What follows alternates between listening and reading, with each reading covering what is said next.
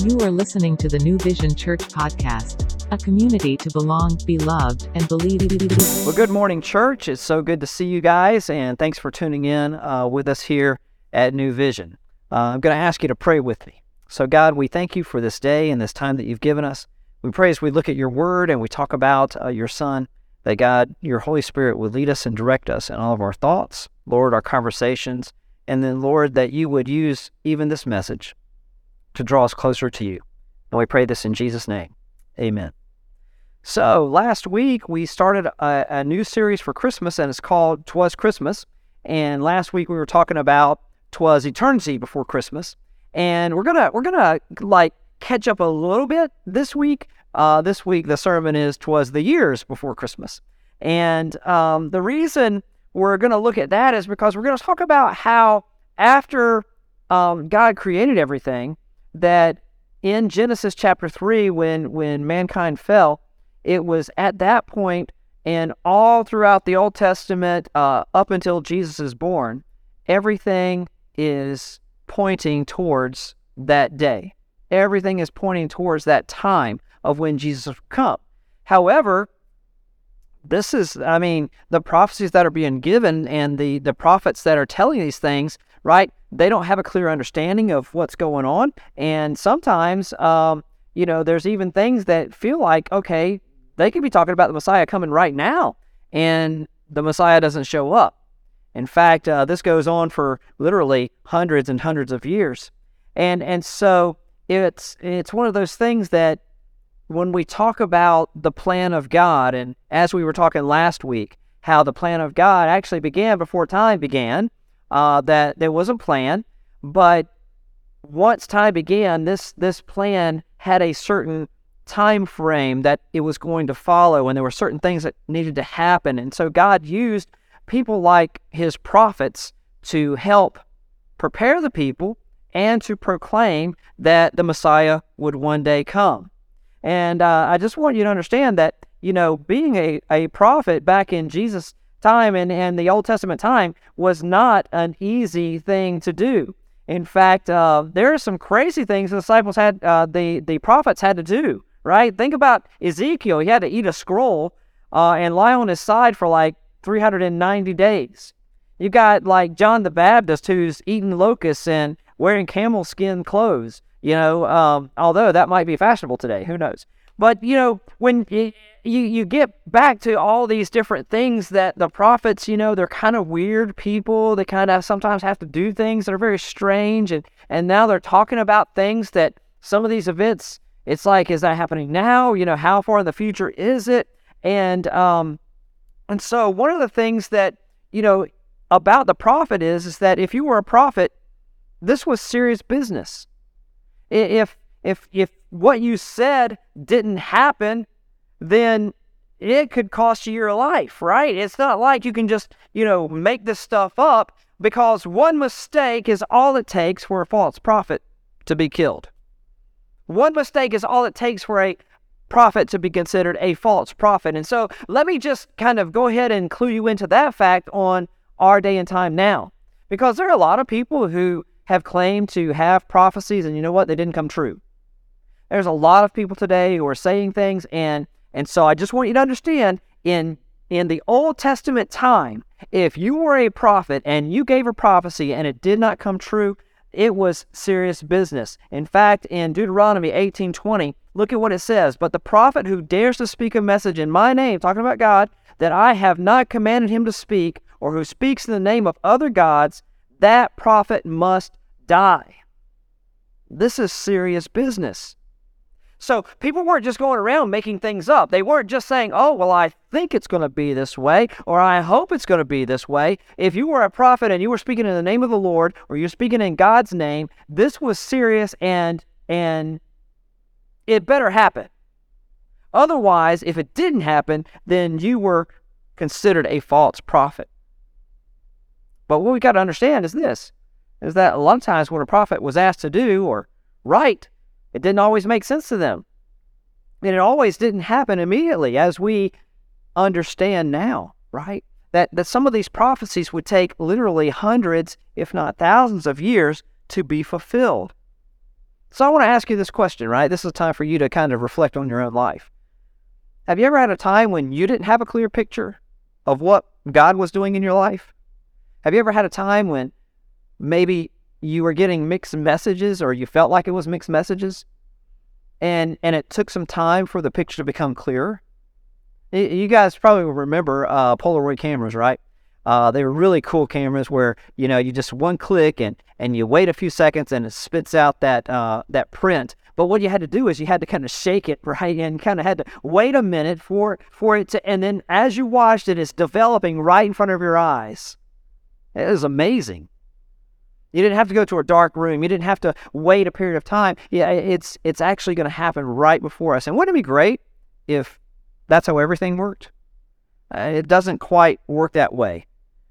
But a lot of times we think we see the picture clearly, and we don't quite have it all in focus. And it's okay. It's okay. It doesn't mean that God's a liar. It doesn't mean that God's not going to keep his word. What it means is maybe we just need to wait a little while for the picture to come into focus.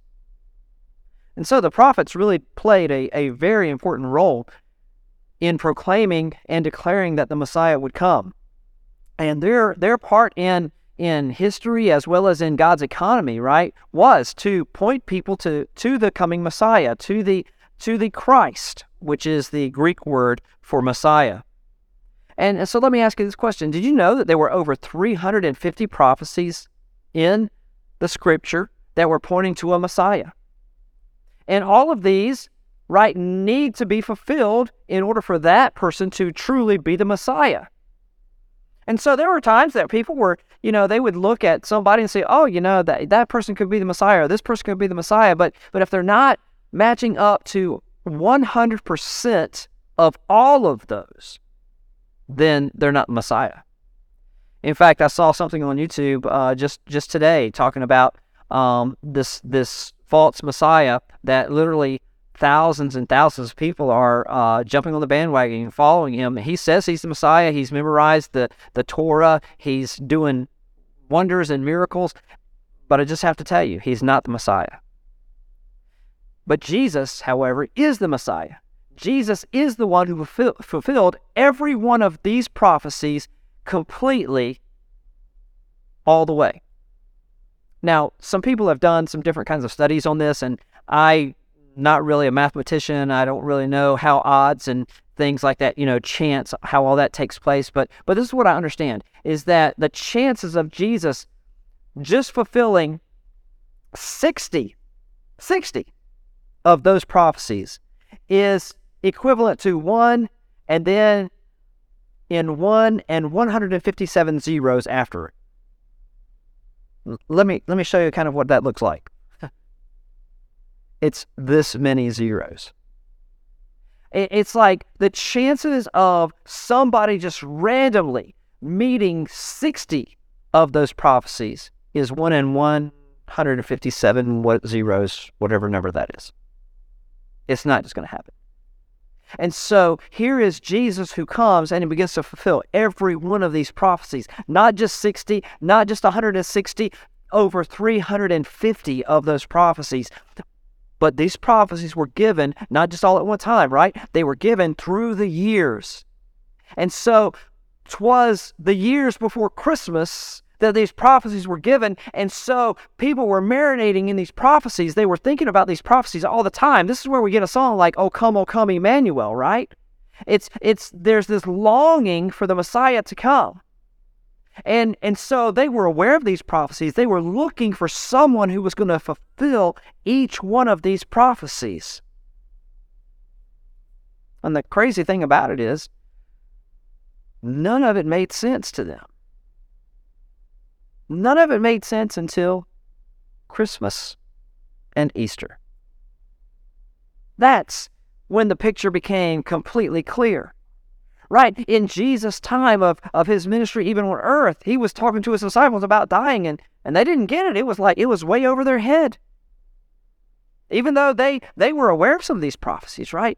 Even Jesus said, hey, I'm going to go to the cross, I'm going to die. And they didn't get it. It didn't fully click in even until after the resurrection.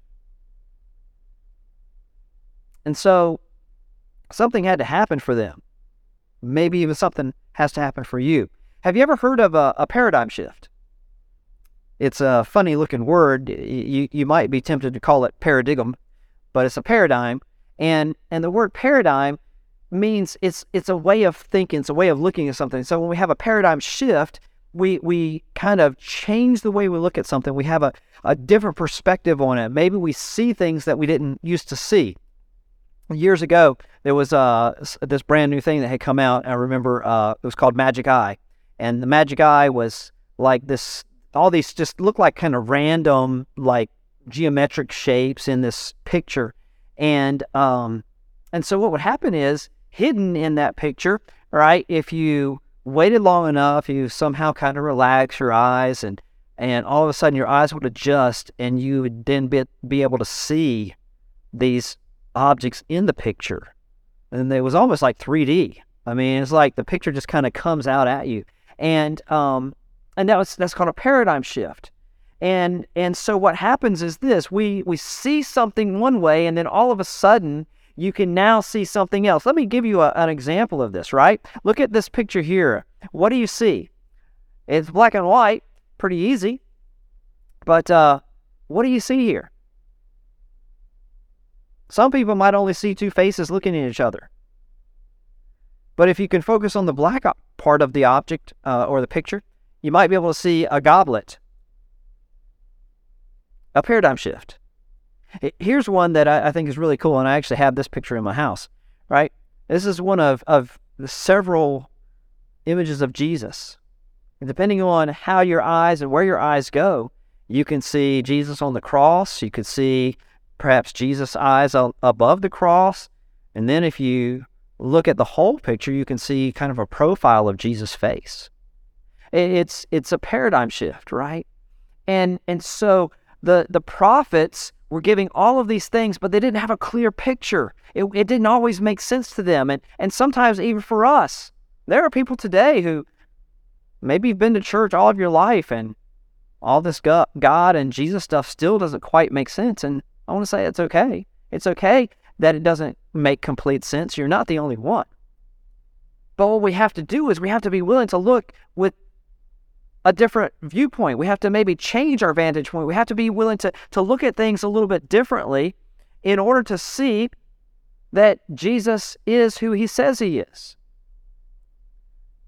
And so even though all these prophecies were given, Jesus is the only one who filled them all, like all of them completely.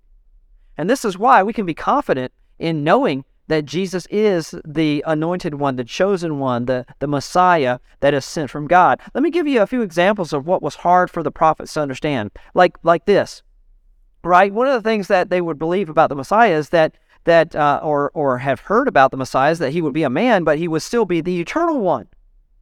You look at Isaiah 9:6 as an example of that, right? For the government shall be upon his shoulders. And so, okay, this is going to be a man, but then it goes on. He talks about, he'll be the Prince of Peace. He'll be the everlasting Father. What? This is kind of, how do you put these two definitive descriptions side by side like that? It was hard for them to understand. Another one would be that the Messiah would be exalted and prosper, and yet he's also going to be marred and disfigured more than any other man. We see an example of this in Isaiah 52, verses 13 and 14. So it's like the Messiah is going to come, and he's going to reign, and he's going to rule, but he's going to be beaten and disfigured. This is causing some cognitive dissonance, right? And then you have another one like this, like the Messiah would be a suffering servant, and yet he's going to be a mighty king who sits on David's throne. What? How is a king, right? Why would a king want to serve like that? How is he going to be a suffering servant? You look at Isaiah 53, verses 1 through 12, and Isaiah 9:7 that talk about these things. So the prophets were talking about these things, and and it was leaving some people scratching their heads saying, I don't quite get this. I don't see the picture completely. And even through the years, right, they were looking for the Messiah. They were waiting for the Messiah to come. But this is one of the things that we need to understand, is that God is a promise keeper.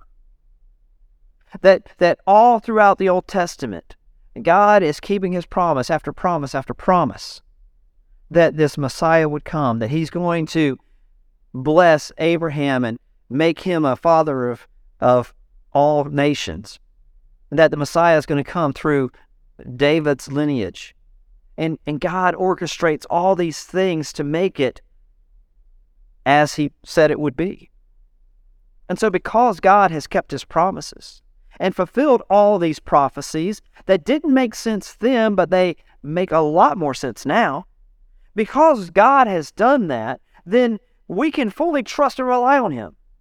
Because God has kept his promises, and he's always been a promise keeper, let me tell you, he's going to keep every promise to you as well. That God is not going to start breaking promises with you. If God has said something, God will do it. And if God is at work in your life, you can trust him completely. And so, first point, from these prophecies, we can see that God is 100% reliable. 100%. He's not going to wake up tomorrow and just say, I'm not feeling up to it today, guys. I think I'm just going to keep half of my promises. No. God is 100% reliable. He will always keep his word all the time. Now let me turn the table on you. How much can God count on you to keep your word? Look, none of us are perfect, but a lot of us make false and empty promises that we never intend to keep. Is that the characteristic that a Christ follower should have? If our God is a promise keeper, we too should be promise keepers. Even, and I think it's Psalm 15, it talks about this, right? Somewhere down at the end of the Psalm, I can't remember exactly what verse it is, but it says something like this, that a person who wants to honor God is someone who keeps their word even to their own hurt. Sometimes we don't want to keep our promises because we feel like, it's going to cost me too much, or I overpromised. Well, we need to make sure that if we're making promises, they're promises that we intend to keep, because that's who God is. And so if God is reliable, then what he says about Jesus must be reliable too, right? God has got his name and his character riding on all of this.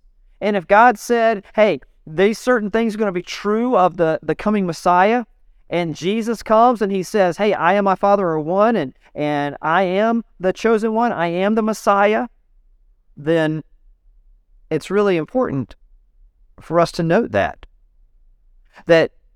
God keeps his word, and God said Jesus is the Messiah. Look at this. Where does God say this? Well, in Isaiah 7:14, it says, therefore the Lord himself will give you a sign.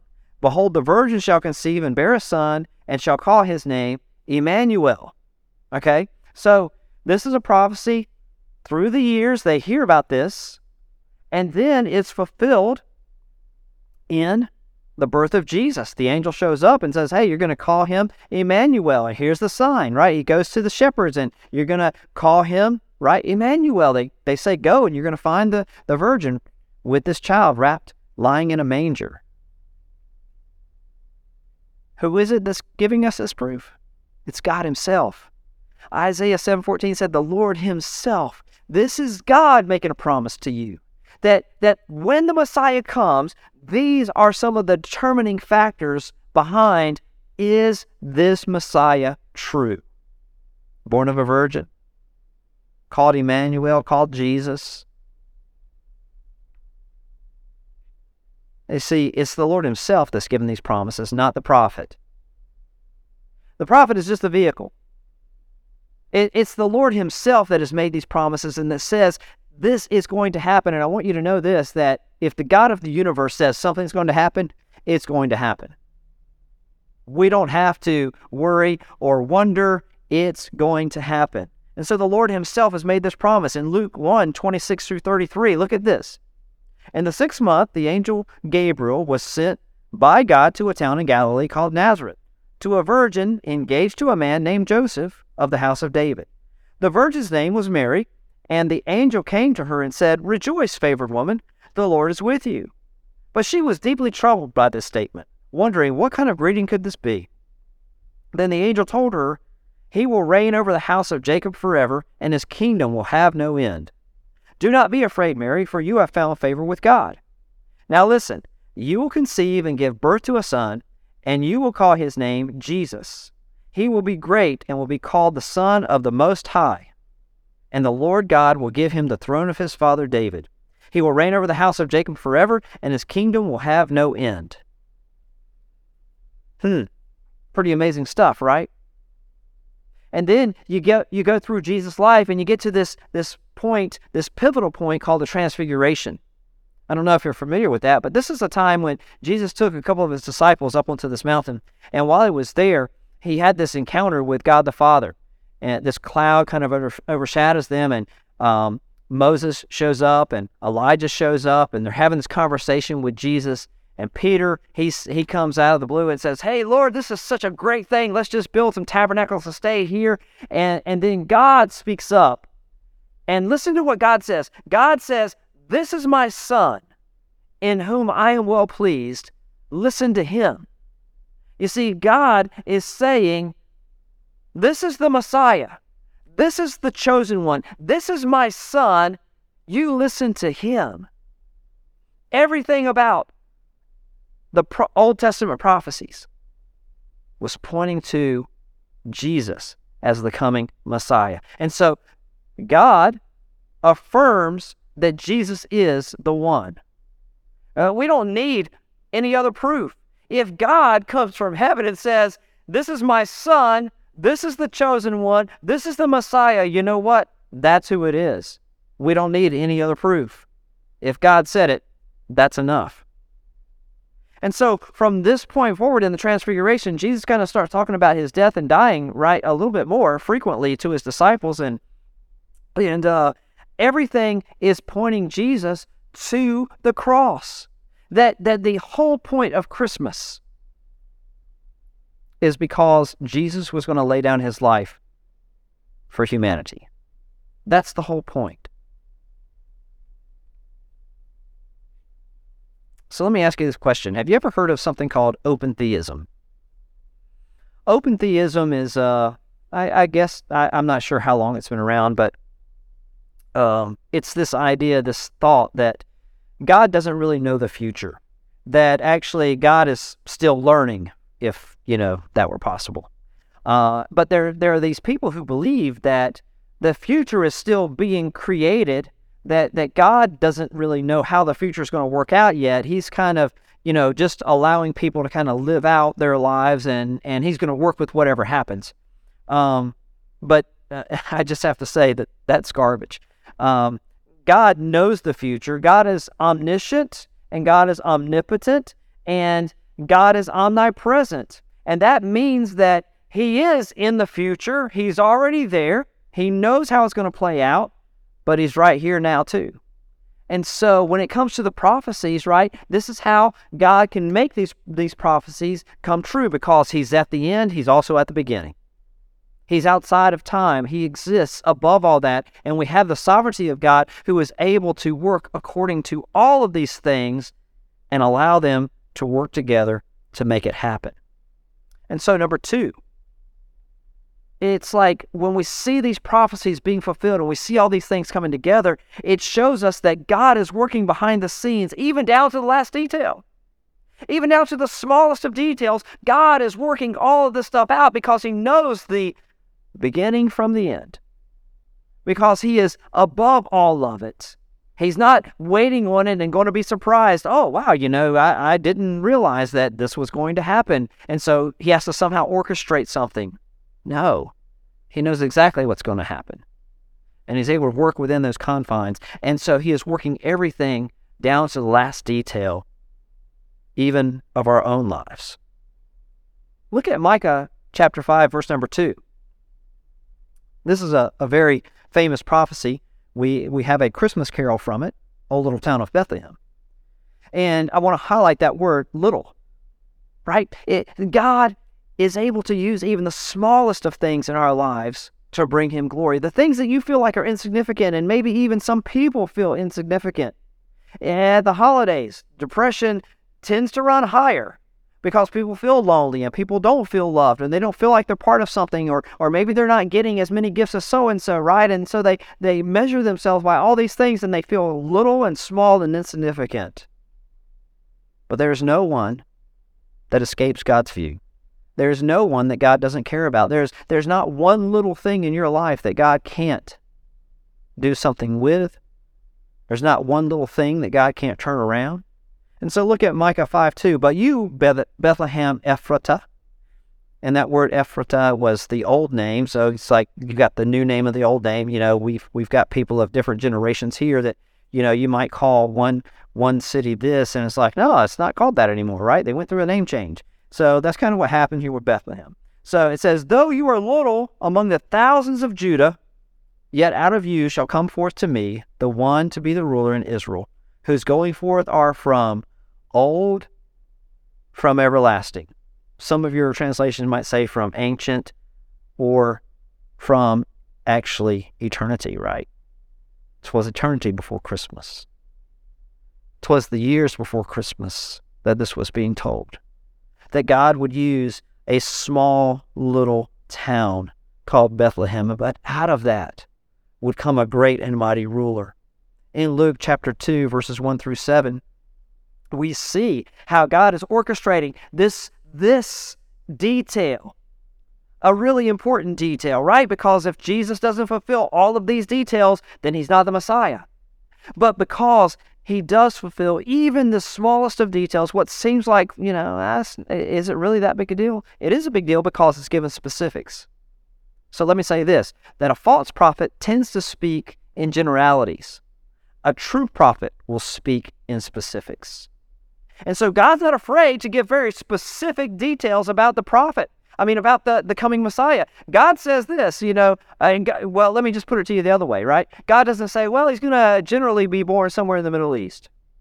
No, he says, actually, the Messiah is going to be born in a place that you guys would overlook. It's going to be in a small little place called Bethlehem.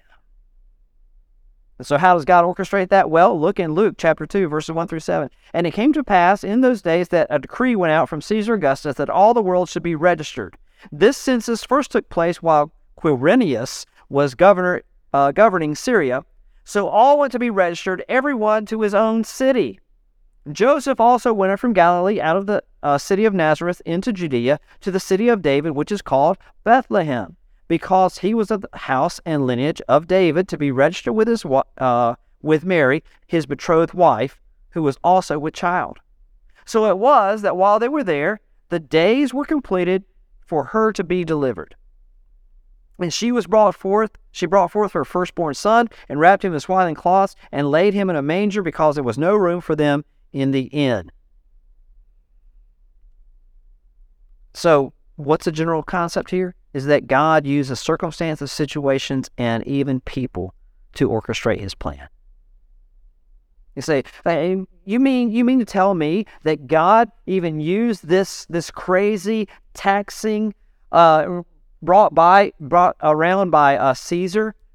Yeah, God did. That God can use even these crazy, messed up systems we have in our world to orchestrate his plan. We're all very familiar with a verse, right? Romans 8:28, that says, God will work together all things for the good of those who love him and are called according to his purpose. That God is able to do that. And so if God is able to do that and work all these things out for the Messiah to come, I want you to understand this, that God can work out all these details in your life too. That don't get upset, right? Yeah, think about this. I'm sure Mary was not excited about having to travel on a donkey, being pregnant, about to give birth. That was not something she was looking forward to. I'm sure Joseph was probably like, seriously? This has to happen now? And how many times do we feel like that, right? Right? We're kind of like throwing our hands up in the air saying, seriously, really? Now? Why now? And yet God has a plan and a purpose behind everything that he allows happen in our lives. So don't get frustrated. Just believe, have faith. Let your faith carry you into the future of God's plan. And I want to say this, that God can even use people who aren't following his plan to still fulfill God's plan in your life. I know it's crazy, but God can use all things, all people, to bring about his glory in your life, even if they're not following his will. You see, the bad things that happen to you are not part of God's plan for those who did it to you, but God will still work it for your good in his plan for your life. I know that many of us have had terrible things that have happened to us or around us or in our families. And we scratch our heads and we say, why, God? Why did this have to happen? And that wasn't God's will, right, for them. But God will take and use it for his will for you. So just let God use it for you. And so here's the key principle, right? Everything in our lives is meant to point us to Christ. Everything. Everything that happens is meant to direct us to him. Everything that happens, even the difficult and hard things, are meant for us to draw us closer to him. Remember the word last week, Corbin, right? It's meant to draw us near. And sometimes we have a hard time offering to God all the ugly stuff in our lives, but if we're willing to offer it to him, he's not afraid of it. He can handle it. And so bring it to him. Everything is meant to point us to Christ. And so when Jesus rose from the dead, he was walking with a couple of his disciples. We're not really sure who those disciples were completely, but while they were walking, they had a very important conversation. And in that conversation, right, you probably remember, it says that their hearts were burning within them, right? After Jesus kind of revealed who he was, they said, did our hearts not burn while he was talking to us? But look at this in Luke 24, 25, and 27. It says Jesus is talking to them, right? And he kind of comes along like a foreigner. He's like, hey, what's going on? I see everybody's kind of in a to-do around here. And they say, are you the only one in Jerusalem who doesn't know what's going on? And so Jesus begins, or they begin talking, and then Jesus begins to explain to them some things. And look at what it says. It says, then he said to them, O foolish ones, and slow of heart to believe in all that the prophets have spoken. Ought not the Christ to have suffered these things and to enter into his glory?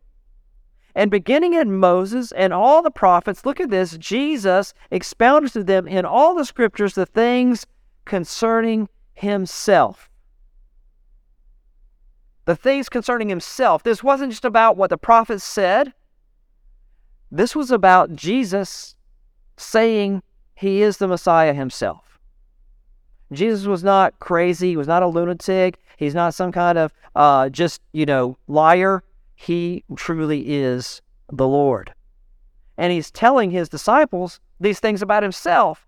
And while he is disclosing to them all of these things, they're saying, wow, there's something about this guy. There's something that's true about what he's saying. And so Jesus helps them understand that everything they've just experienced was meant to point to him as the Messiah. And I want to say to you that the things that have happened in your life, God is wanting to use those things to point you to him. When Jesus showed up on the scene with his ministry at the age of 30, he calls his disciples, and we have a recollection of this in John 1, verse 45. It says that Jesus had called Philip, and Philip went to go tell his brother Nathanael, and he said, hey, we have found him, the one that Moses in the law and the prophets wrote, Jesus the son of Nazareth. Or Jesus of Nazareth, the son of Joseph. He's saying, we found the Messiah. We found him. This is the one we've been waiting for. This is the one that Moses and the prophets were talking about. They understood through the years. Everything came to this point and this person. And so let me say to you that everything through the years that's been happening in your life, God has been calling you, drawing you wanting you to turn to Him. We have access to the Scriptures. We have access to God through prayer, and because of what Jesus has done, we have the experiences of other people who've shared with us what God can and is willing to do. And now it's up to you. You need to be willing to have a paradigm shift and open up your heart, open up your mind to say, God, I believe. I believe. Because God has been trying to get your attention through the years. So let me ask you this question as we head to the close. How has God been working even in the smallest of details in your life? How is He trying to show you that He's in control? How is He trying to show you that He is trustworthy? And be honest with yourself. What's really causing you to doubt that you can trust Him? What's causing you to doubt that He's got this? What's causing you to doubt? And whatever those doubts are, bring them to the Lord and ask Him to help you trust Him more. Because ultimately, that's what God wants to do. Finally, number 3. Because of these prophecies, we can see that not everything happens overnight. Some things take time, and it's going to take lots of time. Genesis chapter 3, right at the fall. There's a prophecy given. We talked about it last week, right? That God is talking to the serpent, and he's telling the serpent that he's cursed, but then he says, that there's going to be this woman, and from her seed, he will crush the serpent's head. That's prophecy given right at the beginning. And so it took literally thousands of years for this to be fulfilled. And if that's how long it took for God to get the point to where the Messiah would come, when Jesus would come, it's probably going to take some time in your life for some of these things to make sense. It's probably going to take some time in your life to see how God has been working and orchestrating things. And so maybe the best thing you can do is what I said in a series last time, is be still for a minute, look back on your life, and see all that God has been doing. See how things could have gone differently if you had made this decision or that decision. And see how God has still miraculously been working in your life to bring you to this point. Because everything doesn't happen overnight. But some things can change with one decision. And so, if God isn't in a rush, you don't need to be in a rush. Don't get discouraged when things don't just happen magically with the snap of a finger. Trust God and believe that He is working everything out for His glory and for your good, even to the smallest of details. The prophecies came over and over and over again, and the people of God, they're waiting and wondering. Remember Moses, right? They had just left Egypt. And Moses goes up on the mountain to spend some time with God, and he's there, for quite some time. And the people are like, what's up with this guy? He's not here anymore. So they go to Aaron and they say, Aaron, why don't you make us some gods so that we can follow? How ridiculous is that?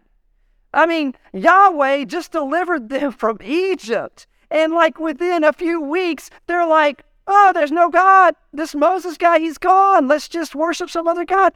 It's crazy. But yet, God in His patience, His kindness, right? He still works with people. He still works through people. And He brings salvation through the person of Jesus. What God is setting up may feel like a setback. We may feel like, oh, wow, we're taking steps backwards here. I'm sure, you read that story about Moses and Aaron and the golden calf, and it's like, man, you guys took some steps back. But it was all part of God's plan in setting up the Messiah. Everything that would happen, God in His patience, God in His sovereignty, was bringing about the perfect plan. And so, when you feel like it's not going your way, don't think it's a setback. God may be taking His time to orchestrate some other things that you're not aware of. And this is why we don't make decisions based on our feelings, but in faith in God's reliability. God is reliable. God is 100% trustworthy. He's never failed. He's not going to fail today. And so you can trust him with whatever's going on. Romans 15:4 says this, "For whatever things were written before were written for our learning, that we through patience and comfort of the Scriptures might have hope." Why do we have all these prophecies? God has allowed these prophecies to be contained in a book we call the Bible, so that we can read these prophecies and see that God fulfilled every single one of them, so that we will have patience. Okay, God, this took a long time, so I'm going to be patient because some of these things, right? But we all know what is it? Hines says, good things come to those who wait. That if we're willing to wait, the best is yet to come. And that we might have comfort in seeing that, hey, I don't see this happening yet, but you know what? Some things, the best things, take time, and I'm willing to wait for the very best. So 'twas the years before Christmas when the prophet spoke, but it wasn't until the last days that God revealed his Son to us.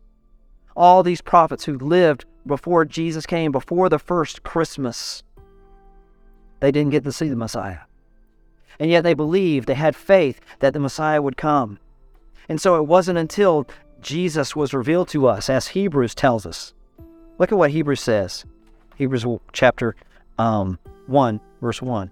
God, who at various times and in various ways spoke in time past to the fathers by the prophets, has in these last days spoken to us by his Son, whom he has appointed heir of all things, through whom he made the worlds, who being the brightness of his glory and the express image of his person, and upholding all things by the word of his power, when he had by himself purged our sins.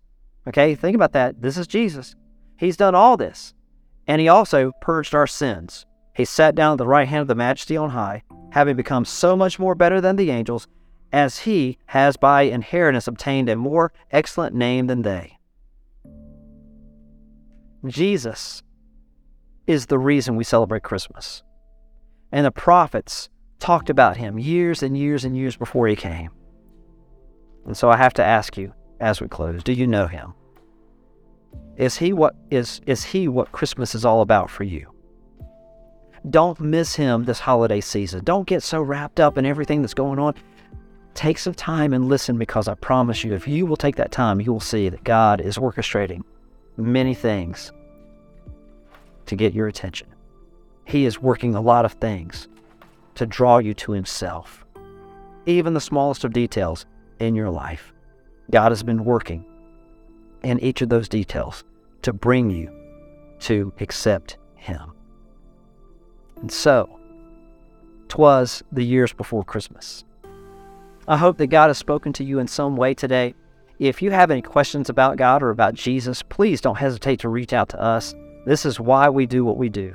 We want each and every person to have a relationship, a personal, intimate relationship with Jesus Christ, because he is the true Messiah.